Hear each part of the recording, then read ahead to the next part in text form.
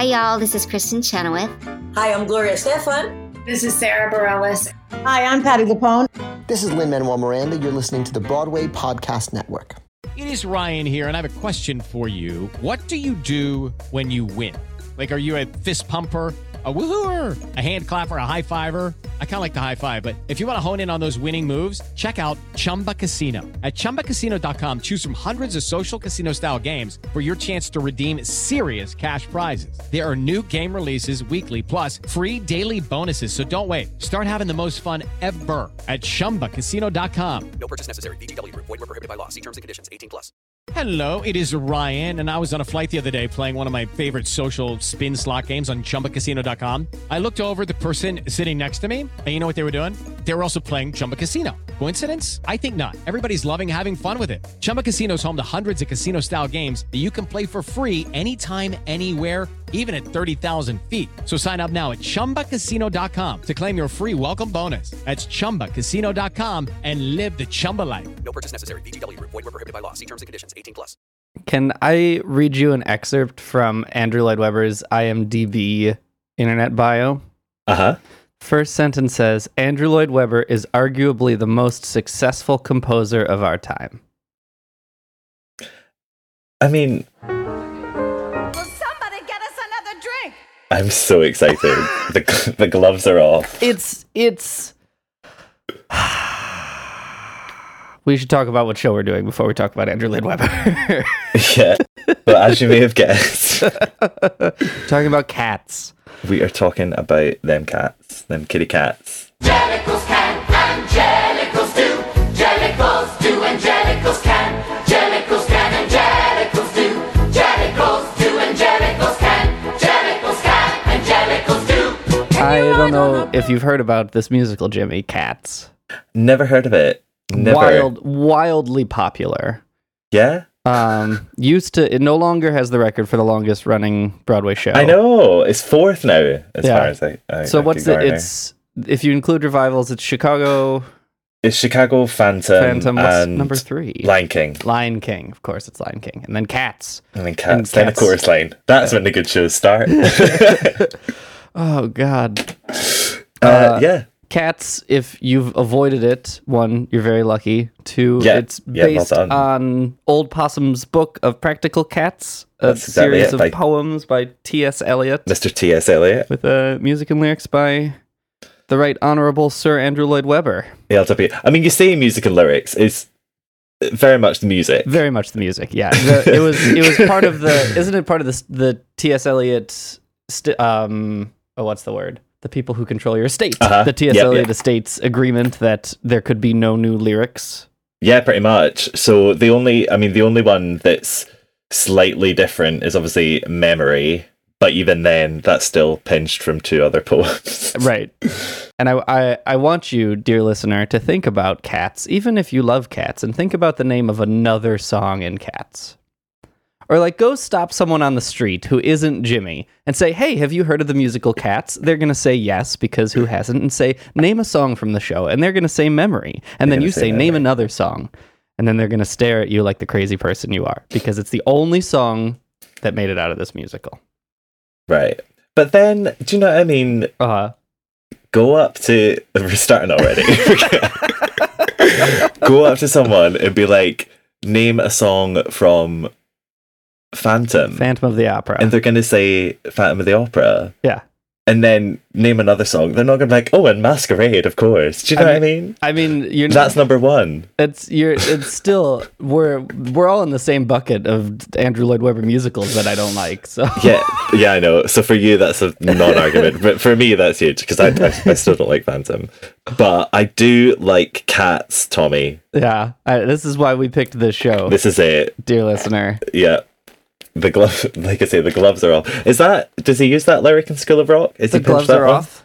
I don't know. And the gloves are off. You're below the belt. Maybe. I've tried to block most of that musical out of my mind too. Fair enough. Well, listeners, let us know, because I'm not going to listen to it. Like most tried and true musical theater fans, I have opinions about all sorts of musicals that I've never listened to. Yep. But, in your own words, tell me, you don't hate any. I don't hate any. Really? Except Cats. except cats.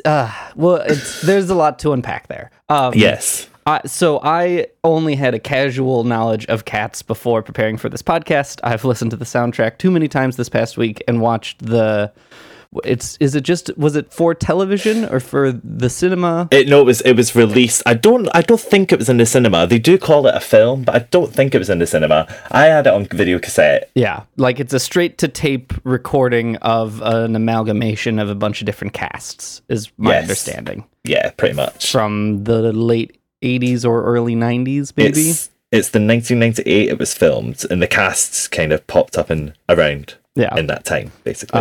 And so I watched that yesterday, and it was a painful experience. So, okay. Really? Yes.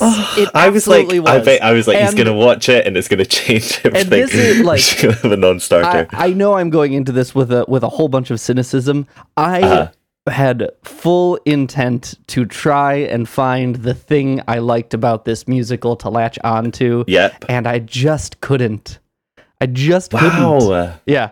It's so really interesting. Across the board, no fun, no good. Out and out hate is what you have. Yes. Wow. So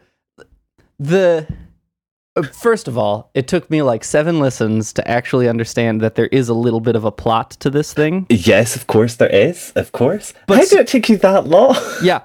And I don't like, I do this. I listen to musicals and understand them. Like this is the thing that my brain is like tuned to do. Yeah. And this musical makes me feel stupid because it's so obtuse.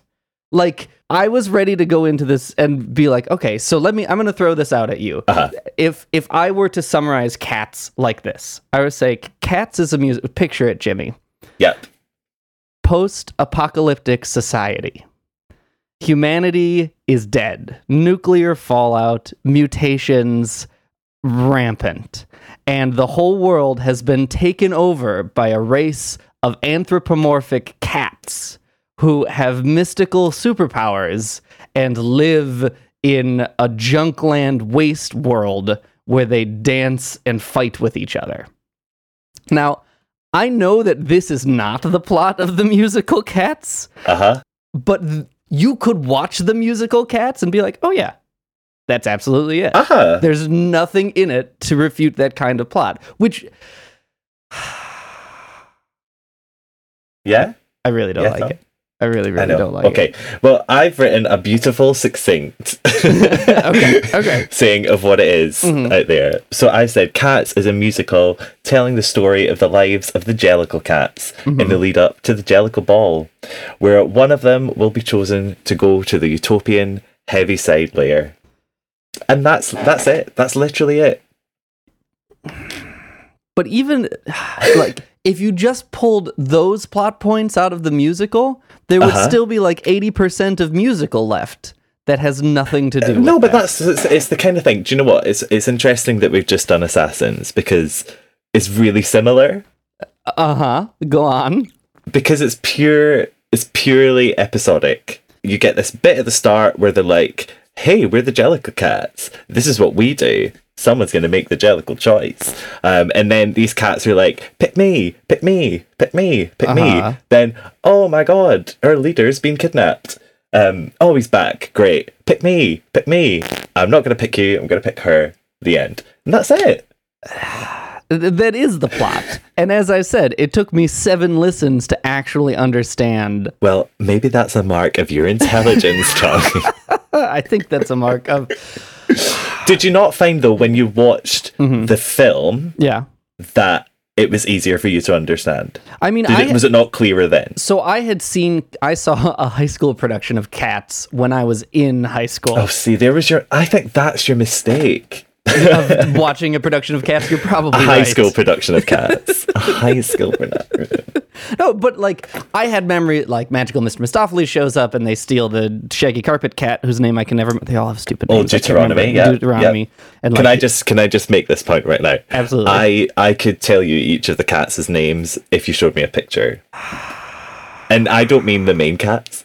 I mean the entire company. I don't know if you should tell people that. I think that's. I am proud of that. And do you know what? There's not even a Sporkle quiz for me to show off my knowledge. Oh, dear Jim and Tomic listeners, if you have some time, make a Sporkle quiz. Make a Sporkle quiz just for me. Name the cat. Name the cat. There's some out there that are all right. They give you a brief description, but I can do it by picture.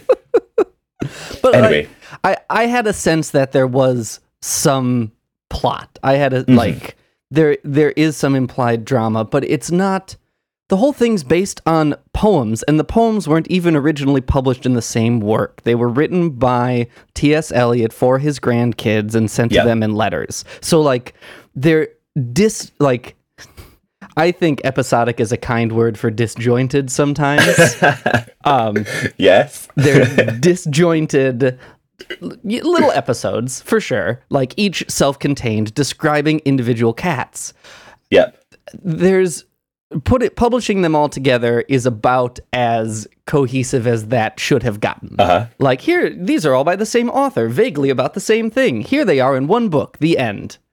Yeah. But instead, Andrew Lloyd Webber and his publicity machine turn it into one of the longest running musicals of all time. I need to tell you, Jimmy, I could not bring myself to watch this musical alone. Wow, okay. Like, I just wouldn't finish it, so I forced some of my friends to watch it with me. Yeah. Who are fair weather musical theater fans, and I apologize profusely to them. For putting them through this. Yeah. Like, it's okay, it's this guy in Britain that's forcing me to do it. But they said halfway through, people like this thing? Really? I'm so sad. I'm so sad. It's just, like, I understand that people like it. I understand that it has some child appeal. I understand that there's a spectacle to it. And I think the spectacle, one, is what it rode for its initial success, and is the thing that has aged the most poorly from it, because it relies on things that were new at the time, like environmental theater and extravagant costumes and concept pieces, which are now the meat and potatoes of musical theater. And like, I get that, but there's something so... It feels condescending to watch this musical. That's so interesting. Because I just feel like almost the complete opposite. Yeah. Like, so, right. My story. Yeah. my cat story. Yeah. So my first ever thing of seeing it was on the Hey Mr. Producer concert video. That was the first, and it came on quite near the end. And I think they just did the Jellicle Ball in memory. And I was like, that was fun. That was cool. Then did it again. And then it was actually the first thing that I saw in a theatre, the first musical that I saw in a theatre. And I was just so blown away. Like, I remember, because, like you say, because of the spectacle, and it was unlike anything else I'd seen before, I remember, like, the specific moment where I was, like, hooked. And it was when, in the addressing of cats, not the addressing of cats, the naming of cats, when they come out into the audience. And they're like whispering, and they're literally like in your ear. And that was the first time I'd obviously ever experienced breaking the fourth wall and all this. And I feel that was like the birth of me as a director. Because I in most of my shows now, I will at some point try and break the fourth wall, because that's the kind of theatre I enjoy.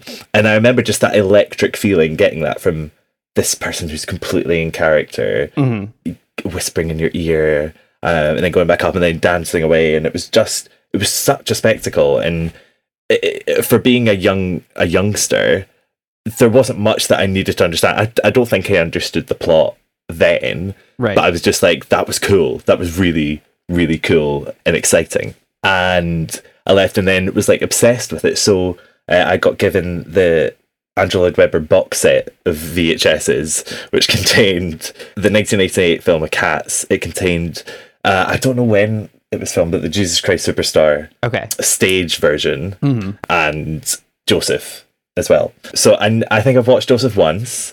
Is it the Donny Osmond one? It's the Donny Osmond one, yeah. There's, that's fine. Right, exactly, yeah. It's Joseph. And then Jesus Christ Superstar I watched a lot more, but purely because I had a really big crush on Tony Vincent, who played Simon. Understandable. Completely understandable. And Cats I like destroyed because I watched it so much. Now, basically from that, I just became so obsessed with the choreography. and the dancing, as well as the characters. These were the things that always kind of kept me coming back. Now, when we decided to do this, I hadn't watched the film for a long, long time. We're talking maybe like 10 years. Okay. How did it hold up? So I was worried because I was like, oh God, what if he's right? What if I watch this and I hate it? And I watched it, and just all those memories came flooding back. And I remembered every single word I remembered. I remembered all my favourite moments. They were still there and they were still amazing. I still remember a lot of the choreography. Like, it's a pure, utter part of me. And I tried to look at it objectively, being like, okay, so it's the 21st century now. Right. Without your nostalgia goggles on. Exactly. And I was like, no, do you know what? This choreography is still shit hot. Like, it's still really good. The characterization is coherent. Yeah. And it's a really sweet little story. So, no, I'm still there. You didn't get me. Okay. This is your bailiwick, and this is a question I had. This Cats is absolutely... Wait, did you say my bailiwick? Yeah, bailiwick. And definition, please. Oh, you don't use that word in Scottish? In Scotland? We do not. In Scottish. In our Scottish language, yeah. I want to just Google it so I get it right, but it's like I bet you it's a very American word. It's like it's the stuff that you do. It's the area, your area of expertise, your knowledge. I think it's it feels like it's some old Taming the Wild West, like your bailiwick is between your fences or something. Right, and okay. It's what you're in charge of. That's probably 100% wrong, but you know. Oh no, it's the area of jurisdiction of a bailiff. Oh, interesting. This is a very British word. I preferred your definition, to be honest. So this is your bailiwick, like choreography, dancing stuff, and this is, unquestionably a dance show. And I've made this comment before. I think dance and musical theater is great, but to a purpose. Mm-hmm. If it's gonna be and I do lighting for pure dance concerts all the time. Like I have no distaste for dance. I love watching dance, but I think there is a different assumption based upon what you're labeling your piece of art. Like, this is Cats the musical. This is not Cats the dance extravaganza. Right. And a lot of like the Jellicle Ball, the 10-minute long dance. I was trying so hard to focus on it and pay attention to it, and it was just dancing. And I don't mean to imply that like all art needs to have plot. Like you can do art that just evokes feeling, and I think a lot of dance just evokes feeling, but this kind of like weird hybrid where some of this dance in this show is very specifically communicating plot elements or story elements or character elements, and then some of this dance is just acrobatics, is just like impressive spectacle, gets, at that point, to me, one cartwheel is the same as 15. Right, okay. I know you can do it. I got it. Let's move on. It feels like you are wasting my time as you are trying my patience as an audience member. Yeah. And it doesn't, like, the whole Jellicle Ball doesn't seem to build in any kind of way or have like a flow with peaks and valleys. It's like a water cannon, just like constantly coming at you. And I get that some of that contributes to the spectacle, like they maintained this fantastic acrobatic feat for 10 minutes. Ooh, wow. But then I just go to the circus. Like, there's something I feel, and it's weird to say about Cats, but it feels like appropriation of an art form, which I realize is antithetical because it kind of defined the art form for several decades. But it's just, maybe it all just comes down to personal taste, but it's not. I wonder if at that point in the show you had already just kind of switched yourself off to it, because I can fully see a plot in the Jellicle Ball. Yeah. And like it's a balletic plot, do you know what I mean? It's not a specific, you're not watching the story of one person. It's like a very collective storyline. You're feeling feelings and... But also it's, at the start, obviously, the Jellicle Ball begins with this beautiful solo from Victoria, who's the white cat. And she kind of, introduces the whole thing to everyone. And then everyone's like, oh great, it's Jellicle Ball time, let's get down to it. And then you have the guys moment where they come out and they're all impressive and men. And then you have the girls moment where they come out and they're all sexy as girls. And then they do some stuff together. And then you have the pas de deux between Alonso and Victoria, which is kind of like cats coming together. You know what I mean? Whether it's a sexual thing or not, who knows? It's very sexual, but we'll get into that later. And then so you've got this beautiful pas de deux, and then that's when it all kicks off, and then they do their fun kind of crunchy granola sweet style stuff. Yeah. And then it's just mad celebration till the end. And then that little mad celebration bit is only about 3 minutes long. It's just maybe. And that's the Jellicle Ball, because it's a ball. They're dancing. They're celebrating together. Yeah, there's still, you know, if I hadn't listened to it before and didn't have a summary right in front of me, like it's live theater. It's meant to be experienced once. And I think but no, I would disagree. I would disagree with that, because you can't say that. There are many shows that are really complex, and you can't. That's why I'm going back in my mind saying that. But I think there needs to be a middle ground. You can't make a show so obtuse that you can get you need to be able to understand a certain percentage of a show on first viewing, I think, for it to be. But I think for it to get the Tommy stamp of approval, I guess. But again, I think you can. I think you can fully from Cats, because it's, you know, if you take Jellicle Ball aside, you understand that you're seeing the stories of all of these different cats. Yeah. One of them who has her little kind of redemption story gets picked at the end and kind of wins. Do you know what I mean? So I feel that it is actually the most simplest musical to get. I wonder if people kind of try and look too deep, try and want to find something that actually just isn't there, that it is completely on the surface. Do you know what I mean? Yeah. I mean, that would still, to me, that still makes it problematic. I want my art to be, you know, important is a loaded word, but to have import, to like you know, what do you want the audience to feel or learn, or like how do you want them to be different leaving the theater than when they entered, other than wow or hey, theater's cool? You know what I mean? And I'll do right. So what I'll do is I will agree with you that I think important theater is my favorite thing, and I will completely agree that Cats is by no means important theater. Do you know what I mean? Yeah. Cats has changed nobody's lives apart from Andrew Lloyd Webber by millions and millions of dollars, and Elaine Page, I guess. But you don't leave the theater from Cats being changed in any way. Yeah. But I think you do leave feeling roused, or you should feeling roused and just happy, which I think also has its place in the theatre. It just kind of harks back to the 20s and the 30s when it all began. Yeah. Do you know what I mean? If Cats was on then,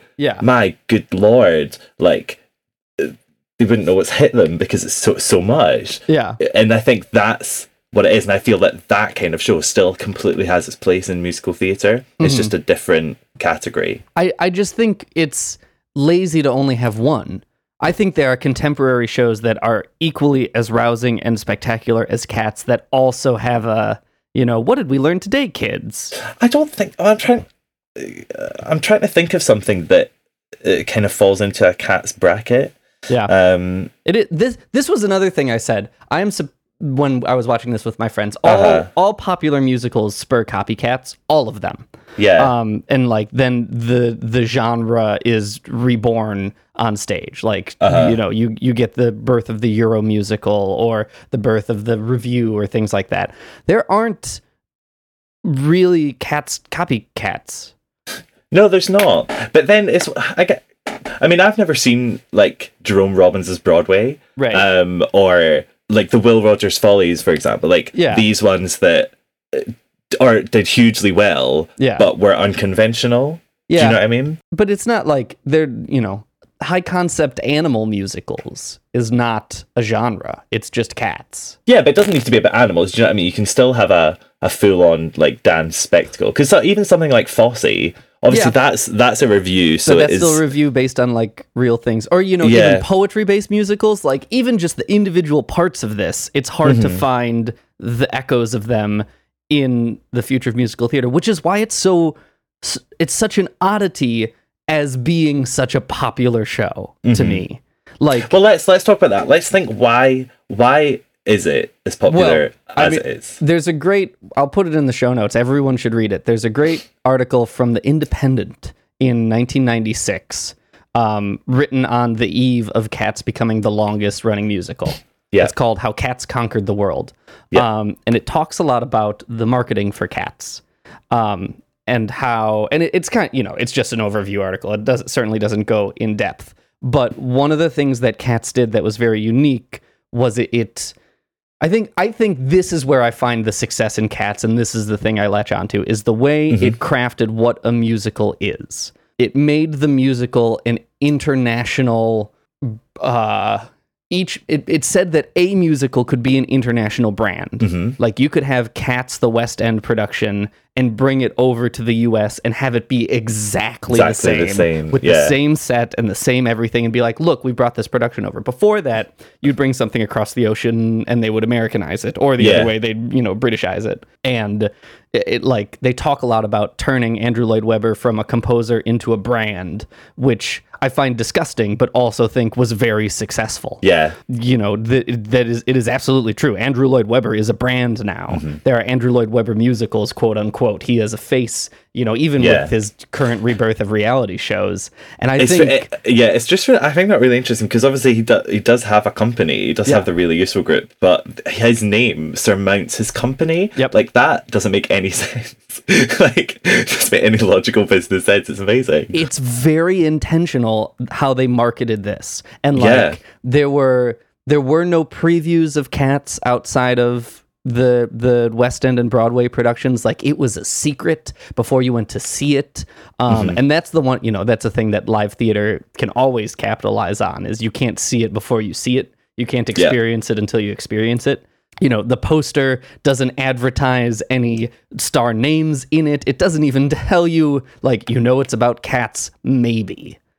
That's it. The mystery of the marketing for this absolutely worked to its success. And then this is where I think it all becomes one big difficult to untangle ball, because you picture Joe theater goer going on his first night to see Cats. Coworkers, I'm going to see Cats. Oh, you'll have to tell us how it is. Next day at work. Well, how was Cats? Oh, it was great. What was it about? I can't really tell you.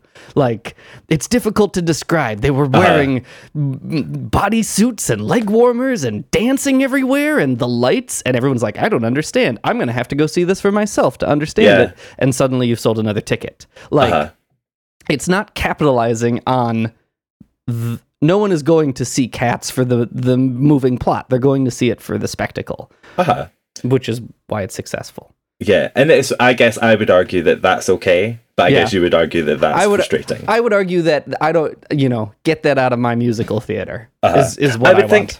I would say it's okay because it's a spectacle of such high quality. Yeah. Do you know what I mean? Yeah. The dancing is incredible, and I don't even think you could argue, that's not one you can debate. Even as a, I don't understand dance at all, it's amazing. Right, and obviously the athleticism of the cast, again, is sensational. Yeah.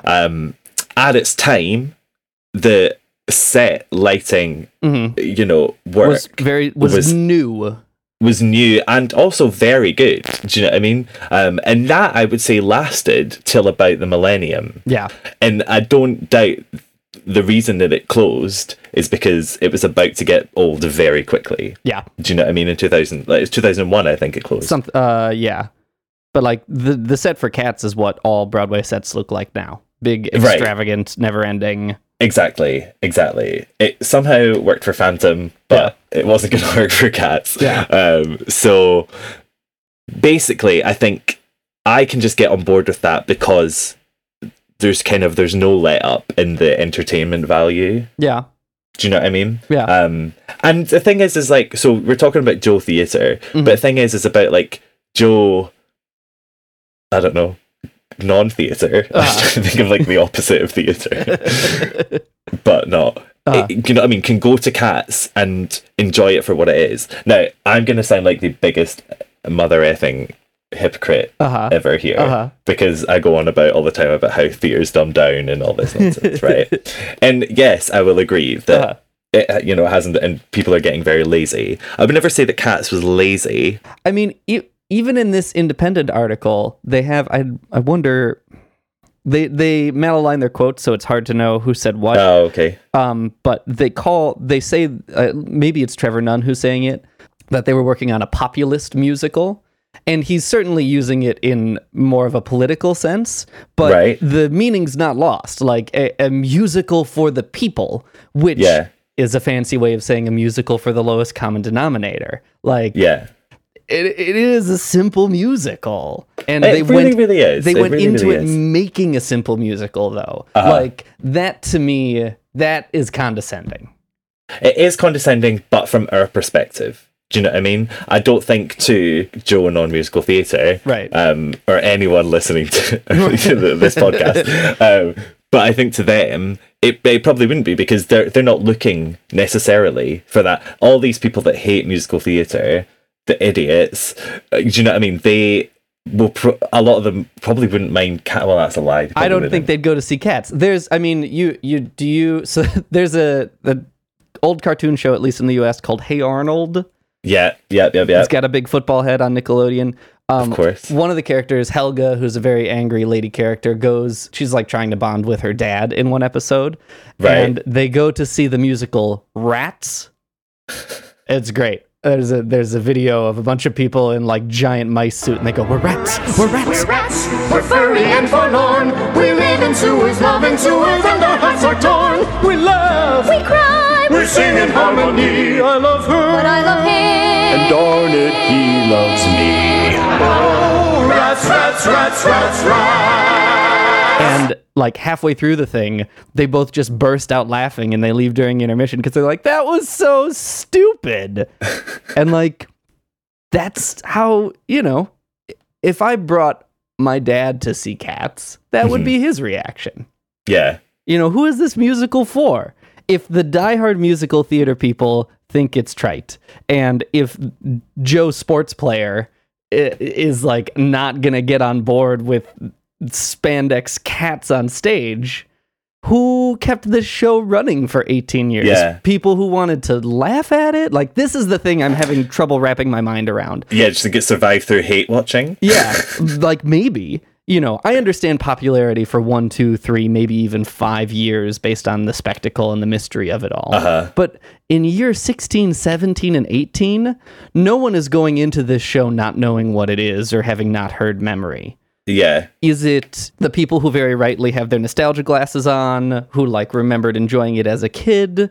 Is it just like thriving on the tourist machine of Broadway? Like, what is the thing that made this, or is it the Andrew Lloyd Webber marketing machine, which it very well could be? It could be.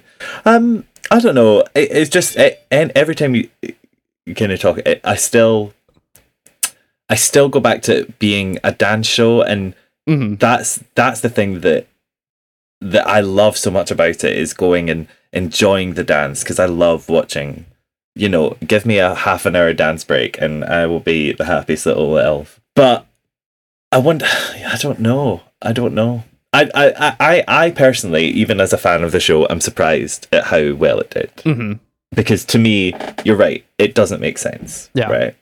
But then the thing is like, think of all the other successful musicals. Okay, so let's go through our top 5, right? Right. So we've got Phantom, Chicago, Lion King, Cats, Chorus Line. So, like, if we're gonna generalize their success down to one thing, Phantom strives on its spectacle of it all. But also has a plot, like spectacle with a plot. But that wasn't me saying spectacle. That was me just being like, where's the spectacle? To me, Cats has more spectacle than Phantom. Well, do you know what I mean? Like, so the opening setting is like, well, apart from the one after the the chandelier slowly drifts down onto the stage. But the kind of opera scene is like, that's very spectacular and that's huge. But even just the chandelier, like Phantom has a technical spectacle much more than Cats. Cats has a person spectacle, like it's a dance spectacle, but you know, we are not like shifting gigantic set pieces. We don't have a remote control gondola. We're not crashing a chandelier into the stage. Like, that's spectacular. Yeah. Like, I think that's what, you know, I think Cats and Phantom derive a lot of their success from the same thing. Yeah, I would agree with that. Chicago lives on star names and because it's a cheap show to produce. Exactly. And good tunes, certainly, not to discredit that. Yeah, exactly. Sorry, yeah, that was actually very cool. Chicago's a good show. Chicago's a good show. Chicago remains a produced show because you can go see Paige Davis in it, or, you know, whoever is... Anyone. Usher. Literally anyone. Like, everyone's... I think I'm lined up for it in a couple months, I think. Yeah, and so. I give them another 2-3 years tops. Yeah. Maybe. Just because it's kind of wearing out. Lion King, of course, runs on the mouse's dime. But I would also just say it's also the first one that's properly great. I love Lion King. But we're not here to talk about it. I think it's beautiful. And then we've got our little Cats, and then Chorus Line, which is phenomenal. I think Chorus Line is the first one from there that strives on being, that isn't just a populist musical. Yeah, exactly. Like, Yeah. I don't think Chicago and Lion King have reached the lowest common denominator, but there's certainly something about them that has a wider public appeal than I would say the vast majority of musical theater. Yeah. And definitely Cats and Phantom, you know, they're as complex as a soap opera. Like, it's not... Yeah. We're not doing high art here. But that's the antithesis. This is the thing I'm struggling to process. People describe Cats as a concept piece. And I would never say that. I would never say that. But I mean, as opposed to like a book musical. Like, right. It's a piece structured around a concept. I mean, yeah, but it's not high concept. Right. Do you know what I mean? It's just... But it's not high concept just because it's stupid. Like, it's still high concept in achievability. It's still high concept in how distant it is from, like, actual concrete, you know, characters and conflict and, you know, storytelling. Like, there is an elevated... You know, it's poetry. Like, that is already high concept, at least in form. Yeah. But then it... You know, we struggle to call it high concept because it feels like an episode of Teletubbies. Like, you're just watching flashing lights and, you know, they redo the same thing again. You're like, ooh, pretty light. Like, I wrote a note, like, this feels like Teletubbies the musical. So interesting. Yeah. But then again, I'd probably watch Teletubbies and enjoy it. Right. Like, I don't think there's anything wrong with Teletubbies as a 4-year-old. But 4-year-olds aren't buying the tickets. And I don't think everyone going to Cats is like, I'll bring my toddler to come see this. Yeah. Like, it's not that kind of thing. Cats is an enigma to me, Jimmy. I have a Gumby cat in mind. Her name is Jenny Anydots. Her coat is of the tabby kind, with tiger stripes and leopard spots. All day she sits beneath the stairs, or on the steps, or on the mat. She sits and sits and sits and sits, and that's what makes a Gumby cat. That's what makes a Gumby cat. But when the day's hustle and bustle is done, then the Gumby cat's work is but hardly begun. And when all the family's in bed and asleep, she tucks up her skirts to the basement to creep. Right, let's talk a little bit about the fans of Cats. Okay. Because I'm not the only one on the planet. That's true. No, I know. There's all sorts of wonderful... I apologize to everyone out there who is a big fan of Cats. I still think you're a wonderful person and human being. That's it. Well, you know, you don't hate me. You're welcome. Everyone is welcome to their own opinions about these things. It's one of those things, I think, with Cats, more so than any other musical, maybe Hamilton aside. Yeah. Get the Hamilton in there. Like, I've never seen as much, like, Cats trash. Yeah. I mean, it's all of the so-called Euro musicals, Cats, Phantom, Les Mis, like they, But you know, yeah, I suppose Les Mis as well. But I'm talking like, you know, people devoting like their Tumblr usernames to, you know, cats or things like that. To cats, and like following the story of, you know, poor, I don't know, you could tell me the name, whatever poor chorus member cat that like sits in the background and doesn't actually have any character development. Stop saying that. Okay, maybe not develop, but this is right. Okay, no, we're going to talk about the characters now. Okay, I've just stabbed my candle. Right. What I think is really lovely about Cats, and what some other shows actually kind of lack, okay, is the fact that every single cat on that stage has a character, okay, has a specific and identifiable character that you can track and watch through the whole show that they stick to, right? Every single one of them. Now, I think that is really great because a lot of ensemble shows nowadays, that's something that they lack. Do you know what I mean?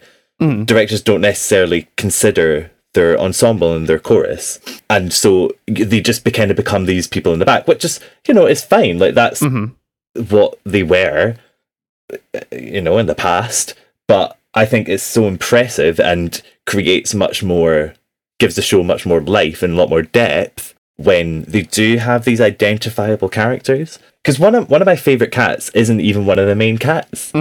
One of my favorite cats is Etc. And I bet you can tell me which one Etc. Etc. is a fan of Rum Tugger. And she is indeed, paler and hyperactive.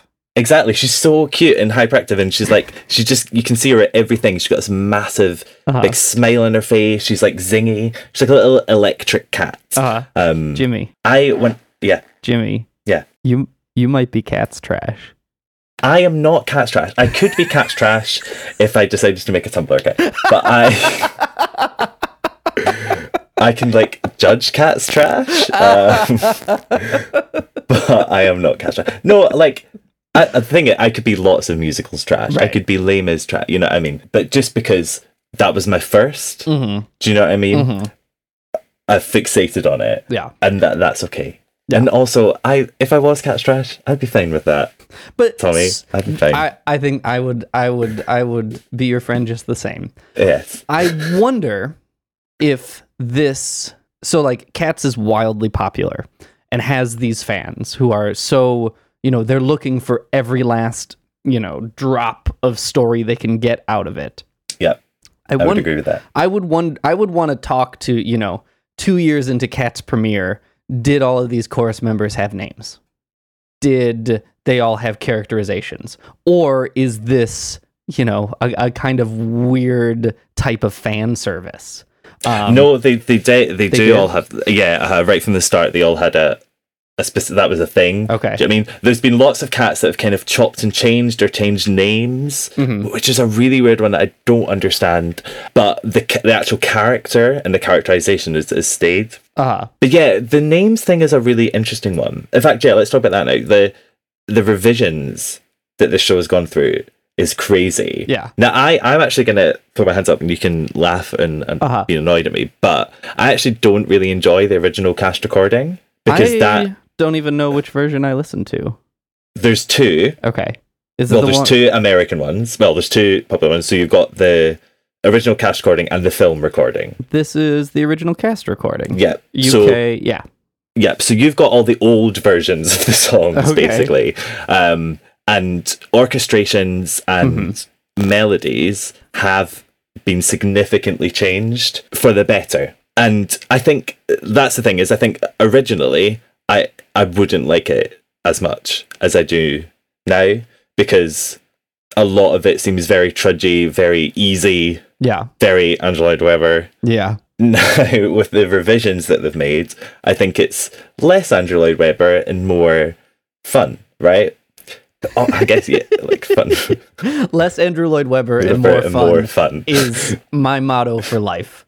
I want my whole life to be less Andrew Lloyd Webber and more fun. Exactly. More 1998 film, less 1981. We gotta be careful, Jimmy. We now have a habit of people who have written the shows that we talk about listening to our podcasts. And yes, we do. Tommy, shall we drop that in? I doubt Dave Malloy has listened to our podcast on cats right now, but shout outs to Mr. Dave. Listen to our great comic podcast. Exactly.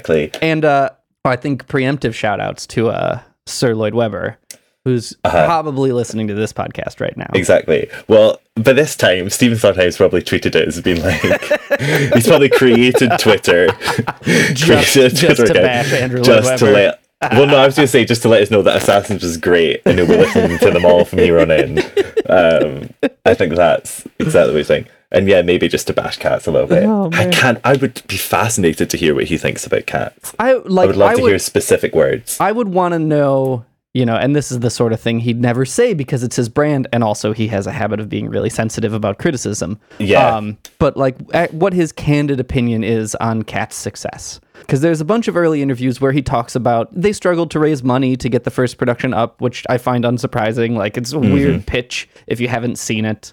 And he's certainly benefited from, I would say more than anything else, from Cats' success. Yeah. At least financially. Just between the, 70 plus international productions, on and on and on and on.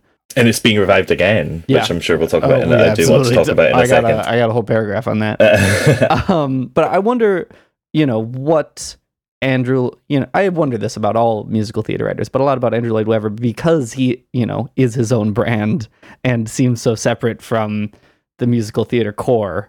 What he actually thinks about his place in the Broadway canon. I think he must think he's good. That sounds so mean. But probably. Yeah. Because I mean, most artists do. We're all narcissists deep down inside. Completely. And no, you need to have faith in yourself. Yeah. And the thing is, there will always be people out there who will love your stuff. Yeah. But I would want to know, and please tell us if you're out there, who is who out there is a fan of Stephen Ward. Yeah. That was abysmal. That was a mistake. Do you know what I mean? That was a very expensive mistake. But it's someone's favorite thing. It's someone's favorite thing. Maybe School of Rock. You know what I mean? That a lot of people really like that. Yeah, a lot of Alex people. Alex Brightman aside. A lot of people really like Cats. Yeah, they do. If you offer me pheasant, I'd rather have grouse. If you put me in a house, I would much prefer a flat. If you put me in a flat, then I'd rather have a house. If you set me on a mouse, then I only want a rat. If you set me on a rat, then I'd rather chase a mouse.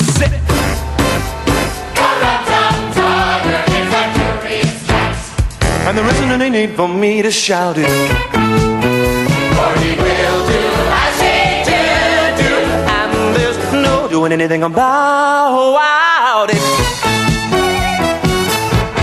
Hello, it is Ryan, and I was on a flight the other day playing one of my favorite social spin slot games on ChumbaCasino.com. I looked over at the person sitting next to me, and you know what they were doing? They were also playing Chumba Casino. Coincidence? I think not. Everybody's loving having fun with it. Chumba Casino is home to hundreds of casino-style games that you can play for free anytime, anywhere, even at 30,000 feet. So sign up now at ChumbaCasino.com to claim your free welcome bonus. That's ChumbaCasino.com and live the Chumba life. No purchase necessary. VGW. Void where prohibited by law. See terms and conditions. 18+.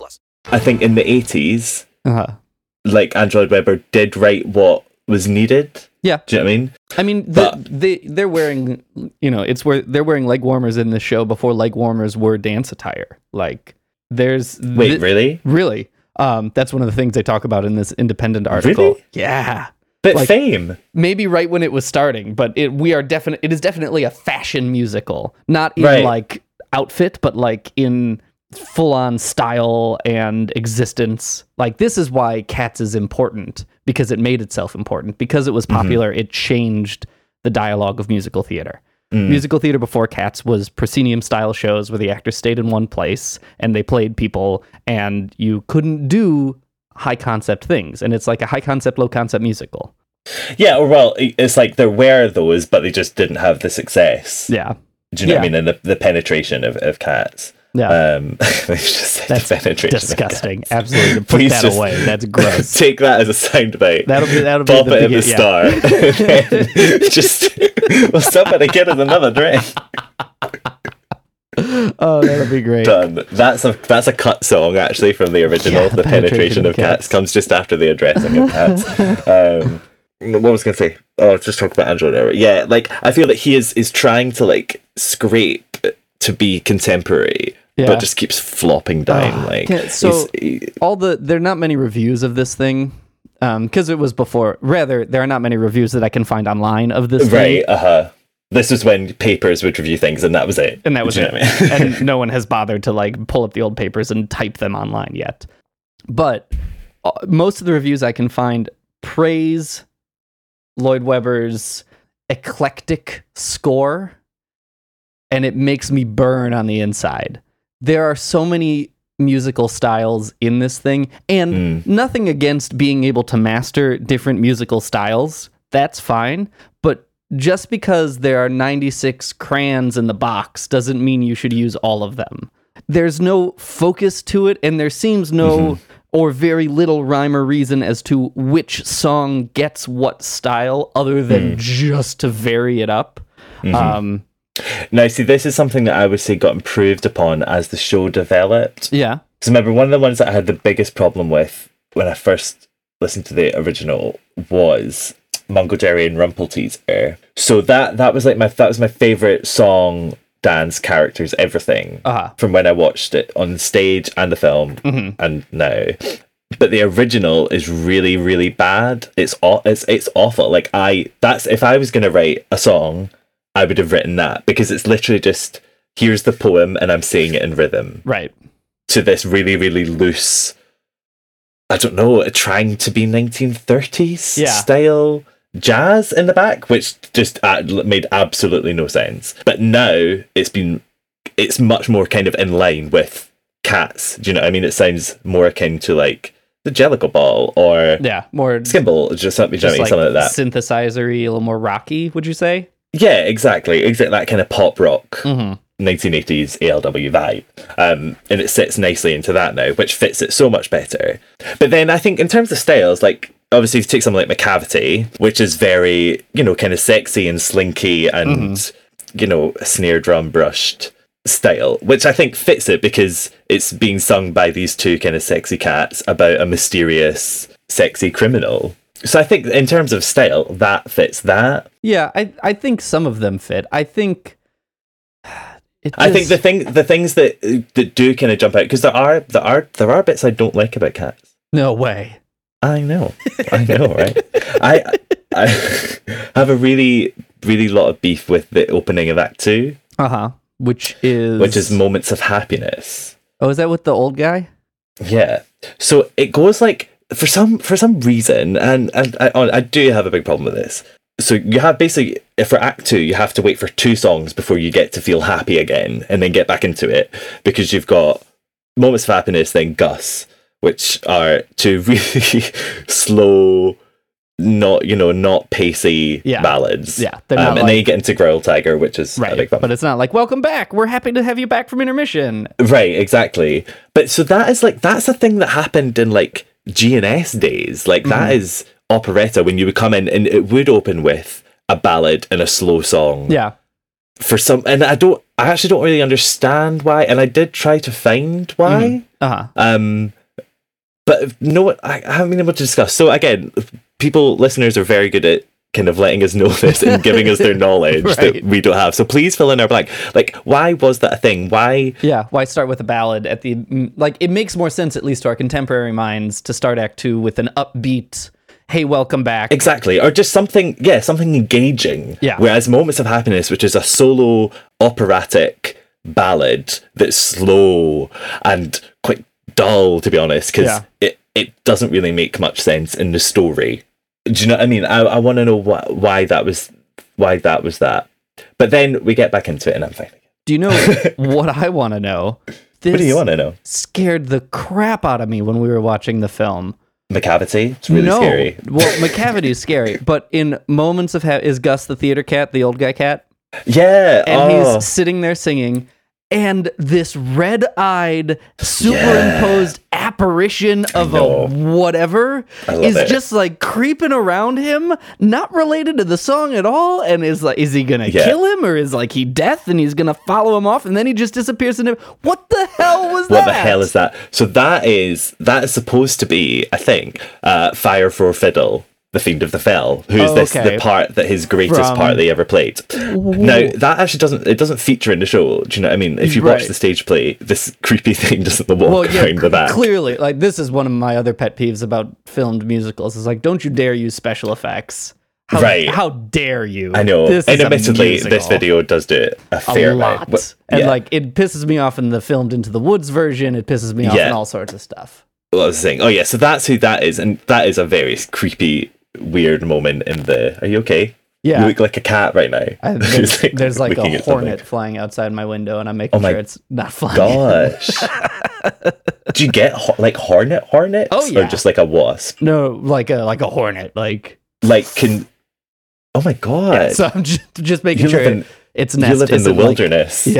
Its nest isn't like happening in my window or something. The frontiers, that's what I was trying to say there. The frontiers, that's where you're... Gus is the cat at the theater door. His name, as I ought to have told you before, is really Asparagus. But that's such a fuss to pronounce that we usually call him just Gus.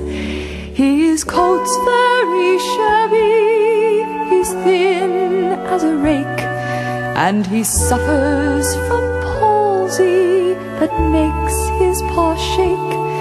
Yet he was in his youth quite the smartest of cats, but no longer a terror to mice or to rats. For he isn't the cat that he was in his prime, though his name was quite famous, he says, in his time. And whenever he joins his friends at their club, which takes place at the back of the neighboring pub, he loves to regale them, if someone else pays, with anecdotes drawn from his palmiest days. For he once was a star of the highest degree. He has acted with Irving, he's acted with Tree, and he likes to relate his success on the halls, where the gallery once gave him 7 catcalls. But his greatest creation, as he loves to tell, was Fire for Fiddle, the Fiend of the Fell.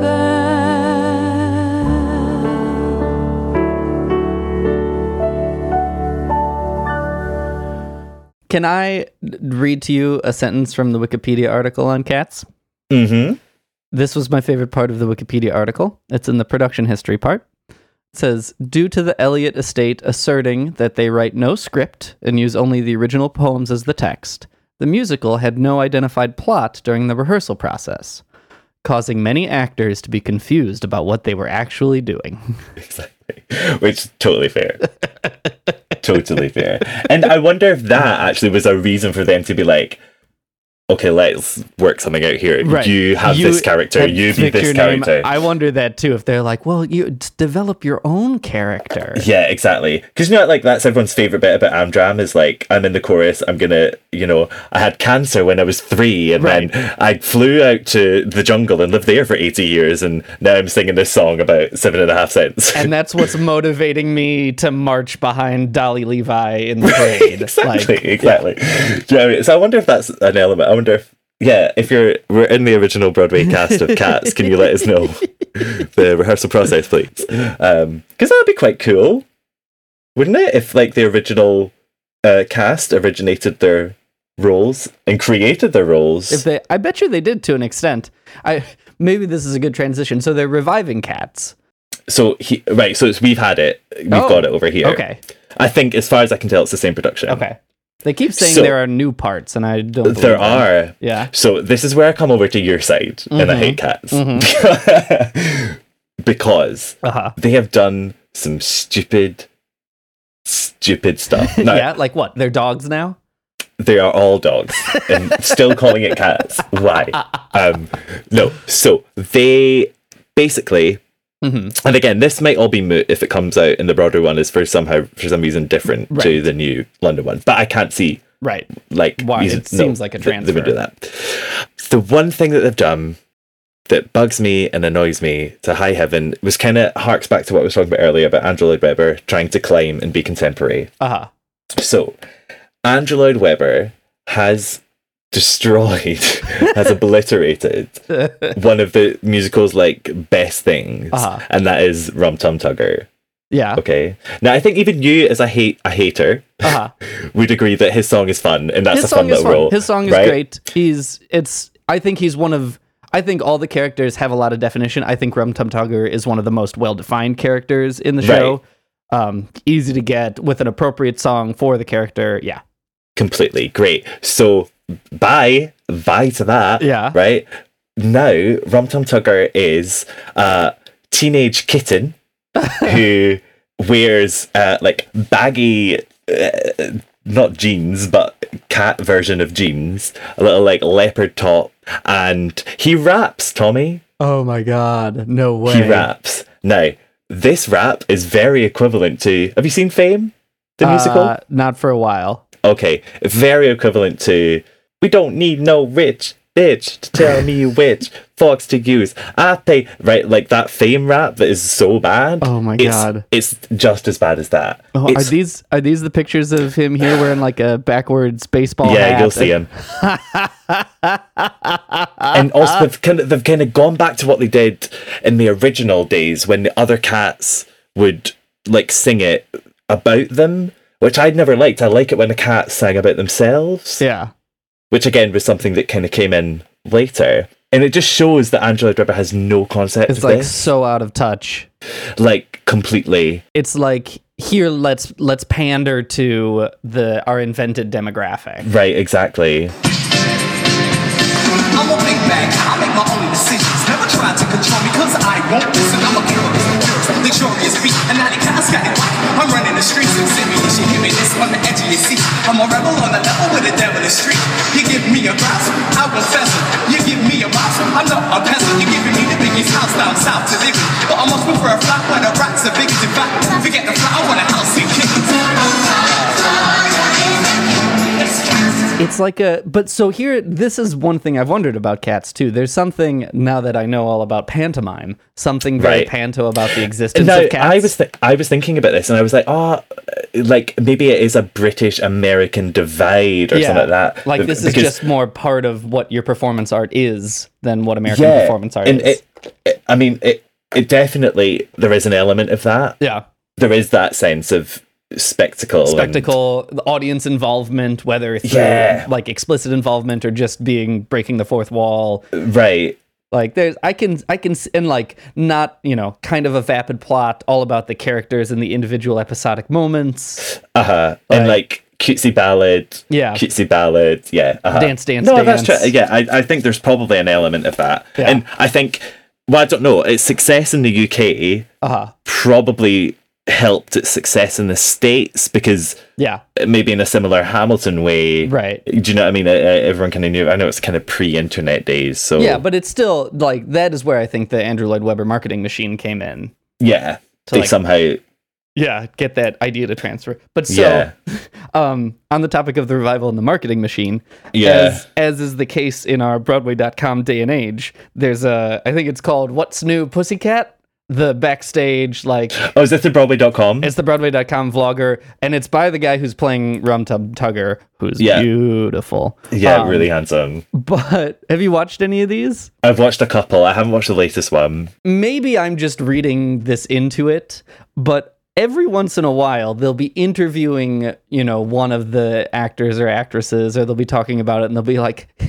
yep, we're doing Cats. This is my life. Isn't this ridiculous? Help me. Like, every once in a while I see like this flicker of something like this is why am I here? But I think in this day and age, that makes a lot of sense. I don't think it should have been revived. I don't understand why it was. I don't think it's going to do well. I can't imagine it doing well. You think it's gonna? It's doing all right over here, mate. Like, I mean, it's not blowing up as much as it did. But it's not competing with Hamilton and Great Comet and Anastasia and that's true. Evan Hansen. I know. But maybe that's the thing, because people, they're calling it Let the Memory Live Again. Maybe you're going to get all the nostalgia. The me's of the world being like, oh, I love Cats. I'm going to say that. And if you're going to see one Broadway show, maybe those people are going to be like, oh, I want to relive my memories. And then they go and they get smacked across the face with this new bloody Rum Tum Tugger. Anyway. I mean, the rest of it, at least based on these Broadway.com backstage tours, the set looks the same, the cast looks the same, the costumes look the same. It looks like that's the thing. Mostly a remount. Again, that really annoyed me, because when it was first announced that it was being revived, I actually got like weirdly excited about it, because I was like, oh gosh, I wonder what Cats would look like in a 21st century setting. Like, what could you do with this? You could reorchestrate it, you could redo a lot of the songs, massively change up the set, think of all the effects that you could use, you know what I mean? And that's, again, like, that's not the kind of thing that I'm into as a director, but as an opportunity for people who are into that, I was like, God, wow, this must be so great. The same way they did with like the revival of Les Mis. Like, right, which was amazing. And oh my God, they went to town on that revival. That was so great. That was amazing. That's what they should have done. Yeah. But they've not. They've just done it again. And this is what makes me so angry. This is what makes me so angry, is that I'm like, what a waste. You're just doing this for money. Like, you are literally there's no craft in what you are doing. Yeah. You're doing this for money. And I will happily have this argument with Mr. Lloyd Webber himself, because I would love for him to tell me why, in this day and age, with all of his money, that there would be any reason and any call for not reviving it. He's just doing it for more money. I mean, the benefits I see, and this is where, like, these are the reasons I will never 100% pish posh Cats, is because as an existence, it does a bunch of great things. Like, 2/3 of the Cats cast are new to Broadway faces. Like, they are getting a very young cast of dancers, which is not the sort of thing that, ends up on Broadway nowadays. And so, like, to pay these people's bills and get them on stage and get them a credit and, in a pretty legitimate production, that's great. Yeah. But as an artistic endeavor, it's bullshit. Completely. But the thing is like, so you were saying about the cast being a bit like, haha, we're doing Cats. Yeah. I don't blame them, because if I was doing the old production, I'd be like, why is this still like this? Yeah. Do you know what I mean? Yeah. It's the reason why I think Phantom needs to close for at least 3 months and they redo everything. Like, why is it still the same? Like, I don't get it. I don't get it. So they're obviously being like, this is cheesy as hell. Yeah. Because it is now. And I completely agree. I love it in the context of what it is, the old version, but now I'm ready for something new. And it seems so strange, at least as you've said, if they've been, over however many decades, revising and rewriting and changing and fixing, why, go whole hog. Like, you can do why that. Why not? Like, they reorchestrated Les Mis. If you can reorchestrate Les Mis, you can reorchestrate Cats, for God damn it. This was the thing that I loved. I would want that memory to live again, but I would want to see it with my 21st century you want to glasses. See the memory reborn. Yes, exactly. I want it's gone up to the Heaviside layer and it has been reborn as a new cat. To use a metaphor from the show. It's all ridiculous imagery. Then the escalator descends from the sky. Like, I think, as far as I can tell, they're keeping that bloody staircase. Like, that is a staircase that descends from the fly and goes back up again. If we can make her magically fly away, we make Mary Poppins magically fly away. Mary Poppins, Spider-Man, Chitty Chitty Bang Bang. Like, there's so many things that fly out over the audience. Just do that. Just do that.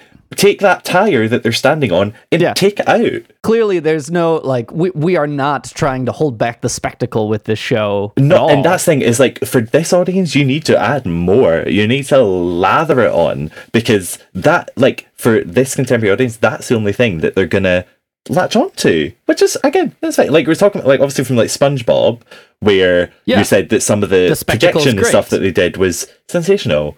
Do that. Projection. That's actually really easy to mount if you do it well. Like, but no, it doesn't look like it. Looks like it's going to be the like, exact they same. always. This is in a bunch of the documentaries I point at, or I've seen. They talk about the trunk of the car that's in the set, the boot. Well done, thank you. And that the license plate, the license plate, at least in the film, says TSE 1, which I assume is T.S. Eliot 1. But in all of the subsequent productions, it has the set designer's initials on it. And the number is the number of sets he has made that look exactly like that. Really? And on this revival, it's his initials and the number 70.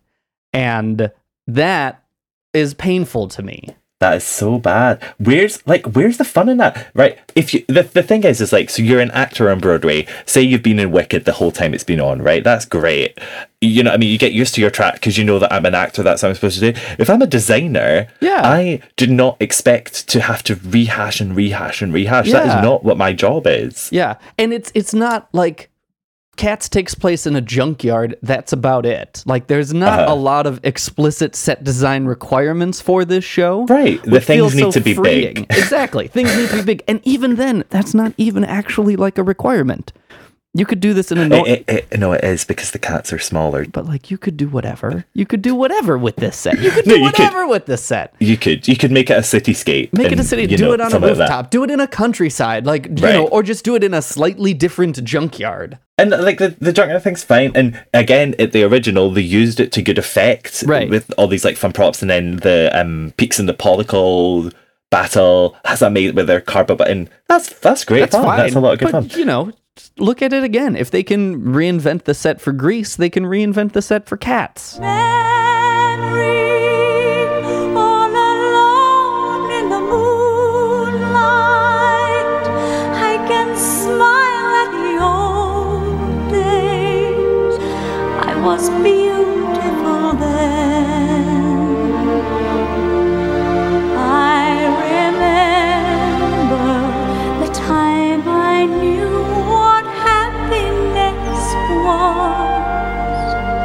let the memory live again. I don't know. So, right, but Cats used to be great. Now it's awful. Oh, they're making a film of it. Did you know that? Really? Yeah. Guess who's directing it? Andrew Lloyd Webber himself. Tom Hooper, the director of the Les Mis musical film, is directing Cats, the musical. Now, even, this is Cats trash being like, this should not happen. Have they released any information on it? Absolutely not. Just that he's on board to do it, and he would like an actress called Suki Waterhouse to star in it. I don't know who that is. Now, I didn't know who that was either. Apparently, she's like huge. She was in Pride and Prejudice and Zombies. Okay. That's the newest one. High art. Completely. She was in Insurgent, which is I think the second of the Divergent. Yeah. Is that the newest one? Don't know. One of them. Love Rosie. Don't know what that is. Mm-hmm. She's in Ab Fab, the movie, but who isn't? And then she's kind of set to be in a few more. But apparently Tom Hooper wants her. And I'm like, I'm sorry, mate, you wanted Taylor Swift. You can get out, in my opinion. Can I make a long shot prediction? Do it. 3D animated cartoon. With Tom Hooper, though? That isn't his style, mate. I mean, it's this, like, Cats is a kid's franchise nowadays. Right, but I think he's going to try and... Just like with people? Grit it up. It's going to be so weird. I know. Like, but, like, a 3D animated...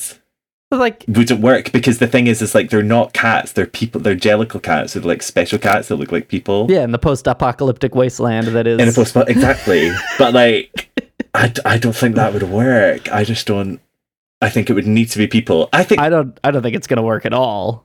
Absolutely. Like, why are they doing it? There are so many other musicals that haven't been turned into films that should. Like, obviously they've just announced Wicked, but you know, In the Heights is still in talks. Like, Yeah. why has nobody picked that up? Someone like Tom Hooper picked that up. That's much better. Because the Really Useful Group is about maintaining the Andrew Lloyd I Webber know. brand. I was just like, how much money Yeah. have they offered him to do this? Because this is his name that will be attached to this. Poor choice. It's really poor. McCavity's a mystery cat. He's called the Hidden Paw. For he's a master criminal who can defy the law. He's the bafflement of Scotland Yard, the flying squad's despair. For when they reach the scene of crime, McCavity's not there.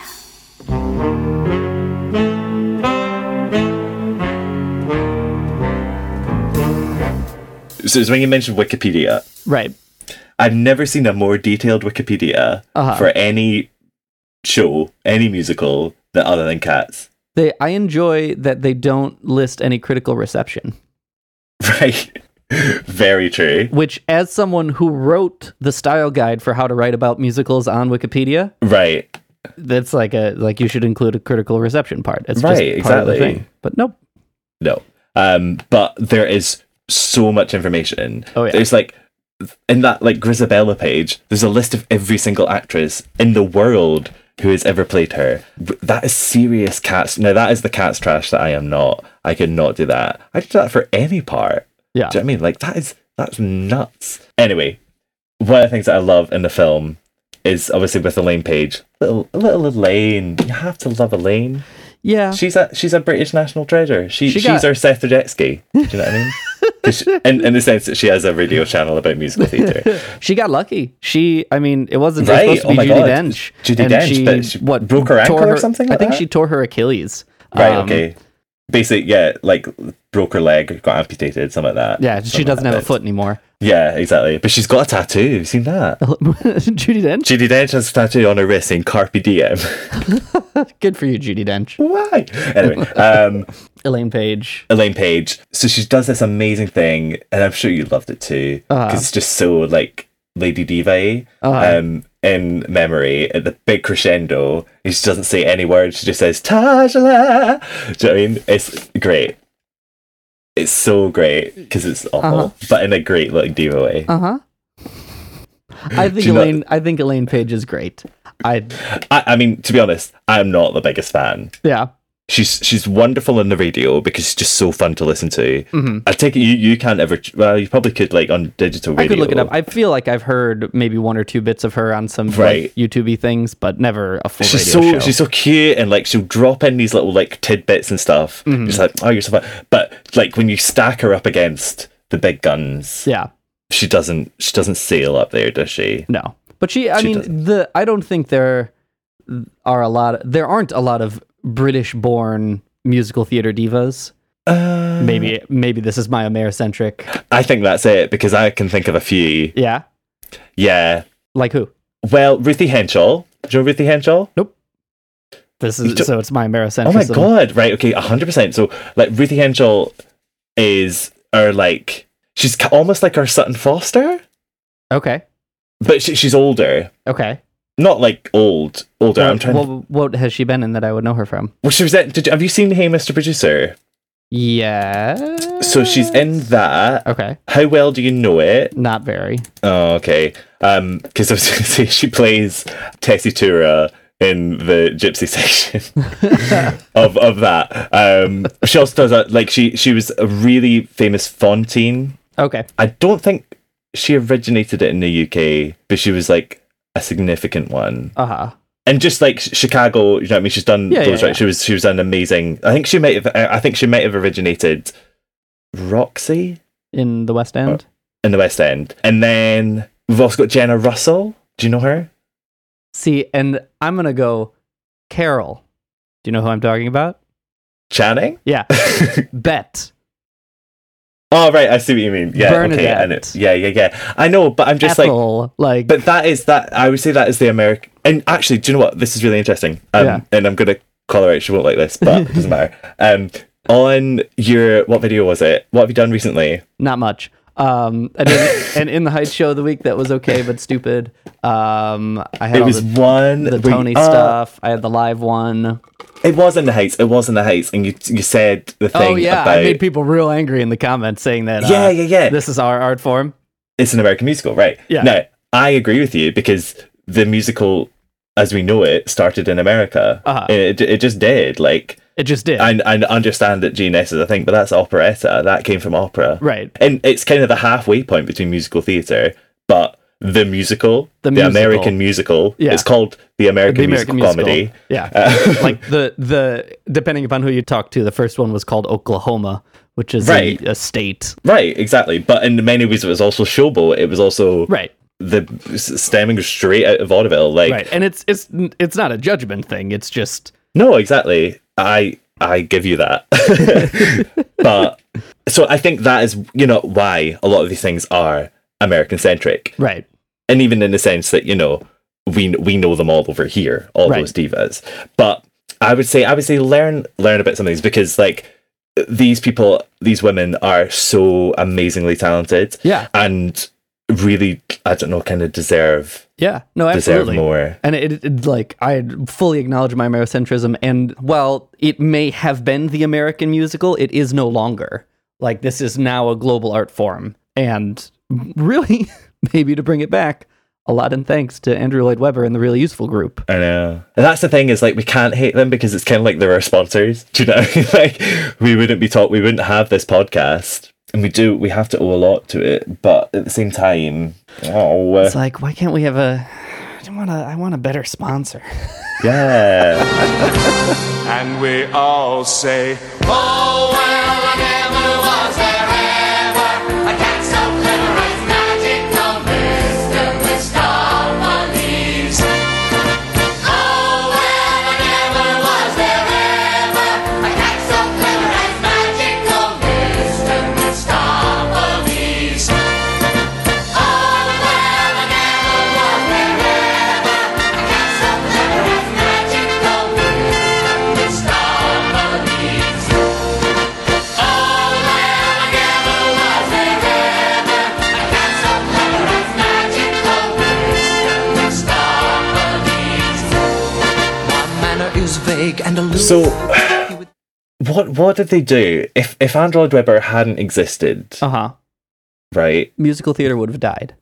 Do you think it would have died, or do you just think it wouldn't be as big? I think it would have died. I think, and it's a sad topic, and it's one I've danced around for a lot of musical theater videos that I can't quite get into the right words, but in the time when Cats came out, and in Stephen Sondheim's heyday, there wasn't a lot of other popular or good musical theater.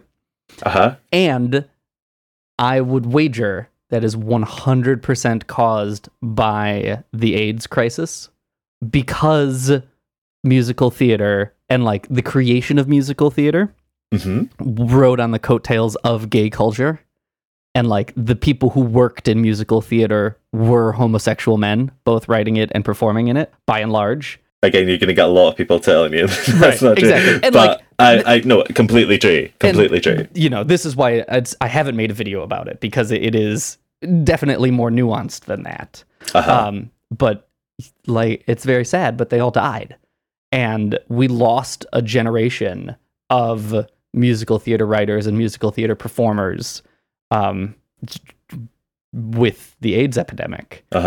And I legitimately think the 70s, the 80s, and 90s, as we've talked about, maybe not so much some of the hair of 70s and that sort of stuff. The kind of the revolution part of the 70s. You look at the 80s and the 90s of musical theater, and we've talked about it. It's the dark ages. Like they were struggling to find people to nominate for best musical and talking about whether or not they should be nominated for best musical or best revival because there's not enough in the category.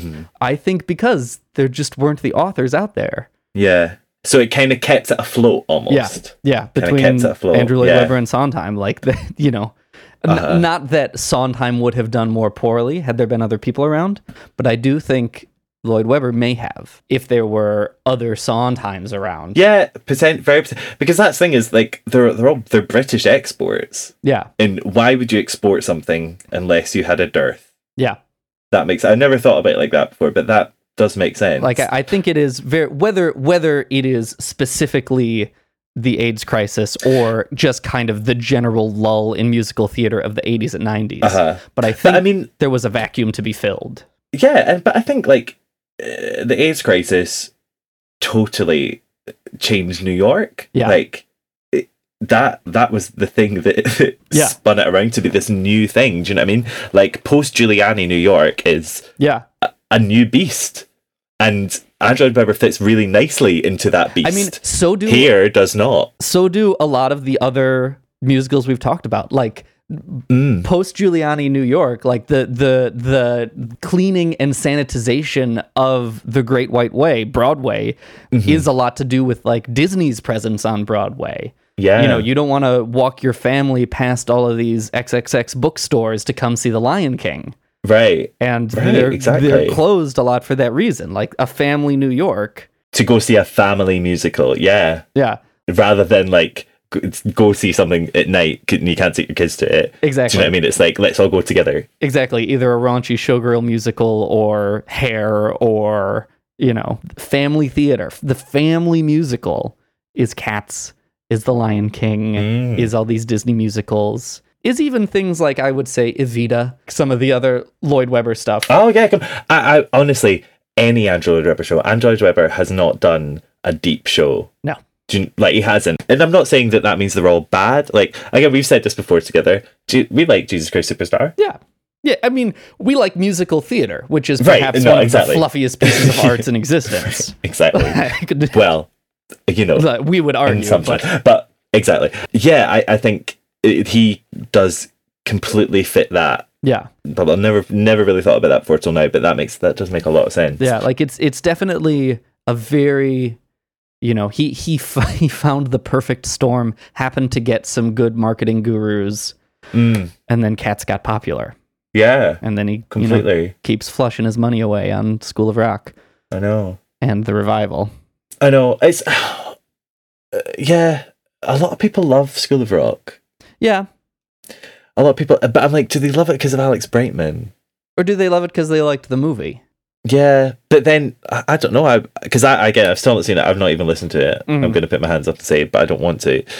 Would you love it because of the movie, or would you be so annoyed at it because, you know what I mean? It's almost like with like the revival of Cats, like it's not a revival. It's just the same. And I'm like, that annoys me. Yeah, like I think there was a time in Broadway, I would generalize it to be art, but my world actually isn't big enough to speak authoritatively on that. But I think there was a time in Broadway where we could put our nostalgia glasses on and harken back to the good old days and do a hoofer, like let's do a tap dance show. Yeah. And I think that time was the late 90s, the early 2000s. Like, let's remember the golden days. Yeah. I think that time has passed. Even something like Shuffle Along, which is what that was. As much as it was a great spectacle and so fun, what Shuffle Along, I think, was, when it got revived, was almost a political statement, and a very important and necessary political statement. Absolutely. It wasn't... it was never marketed, but not yet. It wasn't really as like, come along and have a lot of fun. Yeah. Like, I mean, that's what it is, but it to the point where it was like, let's represent these people on Broadway. Do you know what I mean? Exactly. Like you look at even the most like white bread of revivals, like She Loves Me. Right. And it's still, She Loves Me is not Hello Dolly. She Loves Me still has some darker parts. And it's very tongue in cheek. Yeah. It's very tongue in cheek. It very much survives also on its headlining roles.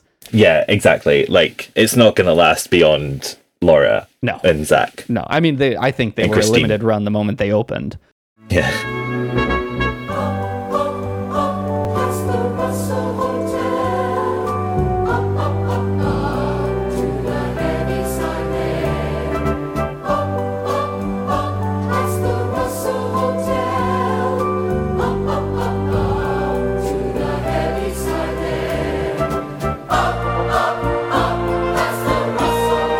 Oh dear. Well, that was good. That was great. That was a success. And it's funny because even though I love Cats, they've outed me as Cats trash. Cats at the moment, I don't like. So, it's all kind of balanced out. It all balances out. What I feel I didn't put across there was my geeky knowledge of cats. So if anyone wants to quiz me, I'm ready.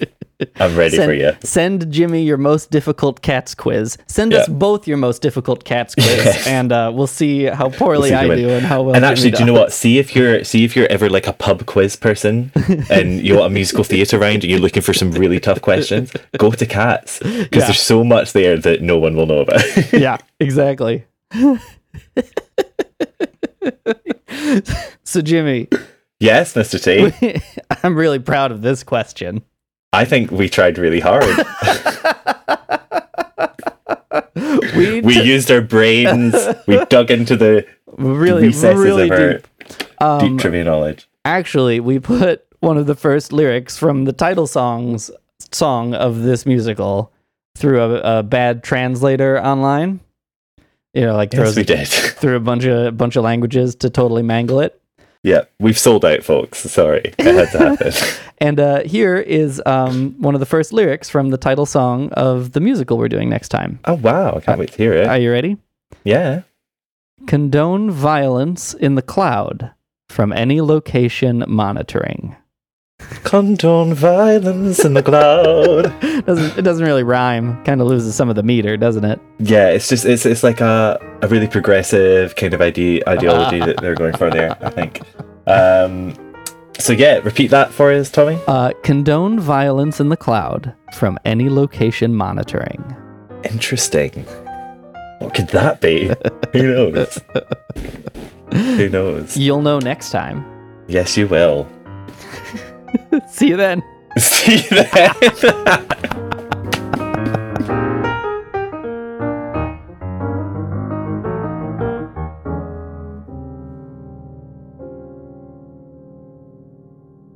So a twunk, I think, is like a modern gay slang for like an older twink. Oh man, we live in different towns. That's an Americanism, mate. I know it's an Americanism. Oh, right, okay. I would never use the word I think in that sentence. Yeah, I would be like, oh, that twunk walking by on the street. This is a phrase I use in my everyday vernacular. Oh, wait, really? Yeah. No, wait. Well, I'm confused. What are you saying? You're like, I think this is what a twunk is. And I'm like, oh, yes, I refer to people walking by on the street as twunks when I'm talking with my friends. Yeah. That was the second time I've heard that word. Really? Yeah. That's a new gay word to me. I do live in a gayborhood. Like, this is... That's true. I don't. Yeah, so there you go. That's where. Teach me your ways. Twunk. Someone who used to be a twink. Twink, twank, twunk. Hey, it's Leslie Odom Jr. here on the Broadway Podcast Network to tell you about the Rise Theater Directory, a program of Maestro Music. Rise is a national online resource designed to connect and empower backstage and administrative and creative theater professionals from underrepresented backgrounds.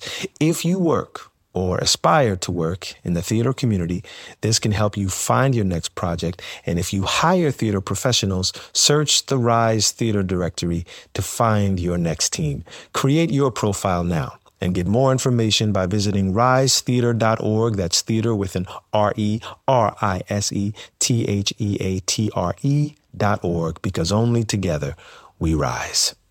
Judy was boring. Hello. Then Judy discovered ChumbaCasino.com. It's my little escape. Now Judy's the life of the party. Oh, baby, mama's bringing home the bacon. Whoa, take it easy, Judy. The Chumba life is for everybody. So go to ChumbaCasino.com and play over 100 casino-style games. Join today and play for free for your chance to redeem some serious prizes. ChumbaCasino.com. No purchase necessary. Void where prohibited by law. 18+ terms and conditions apply. See website for details.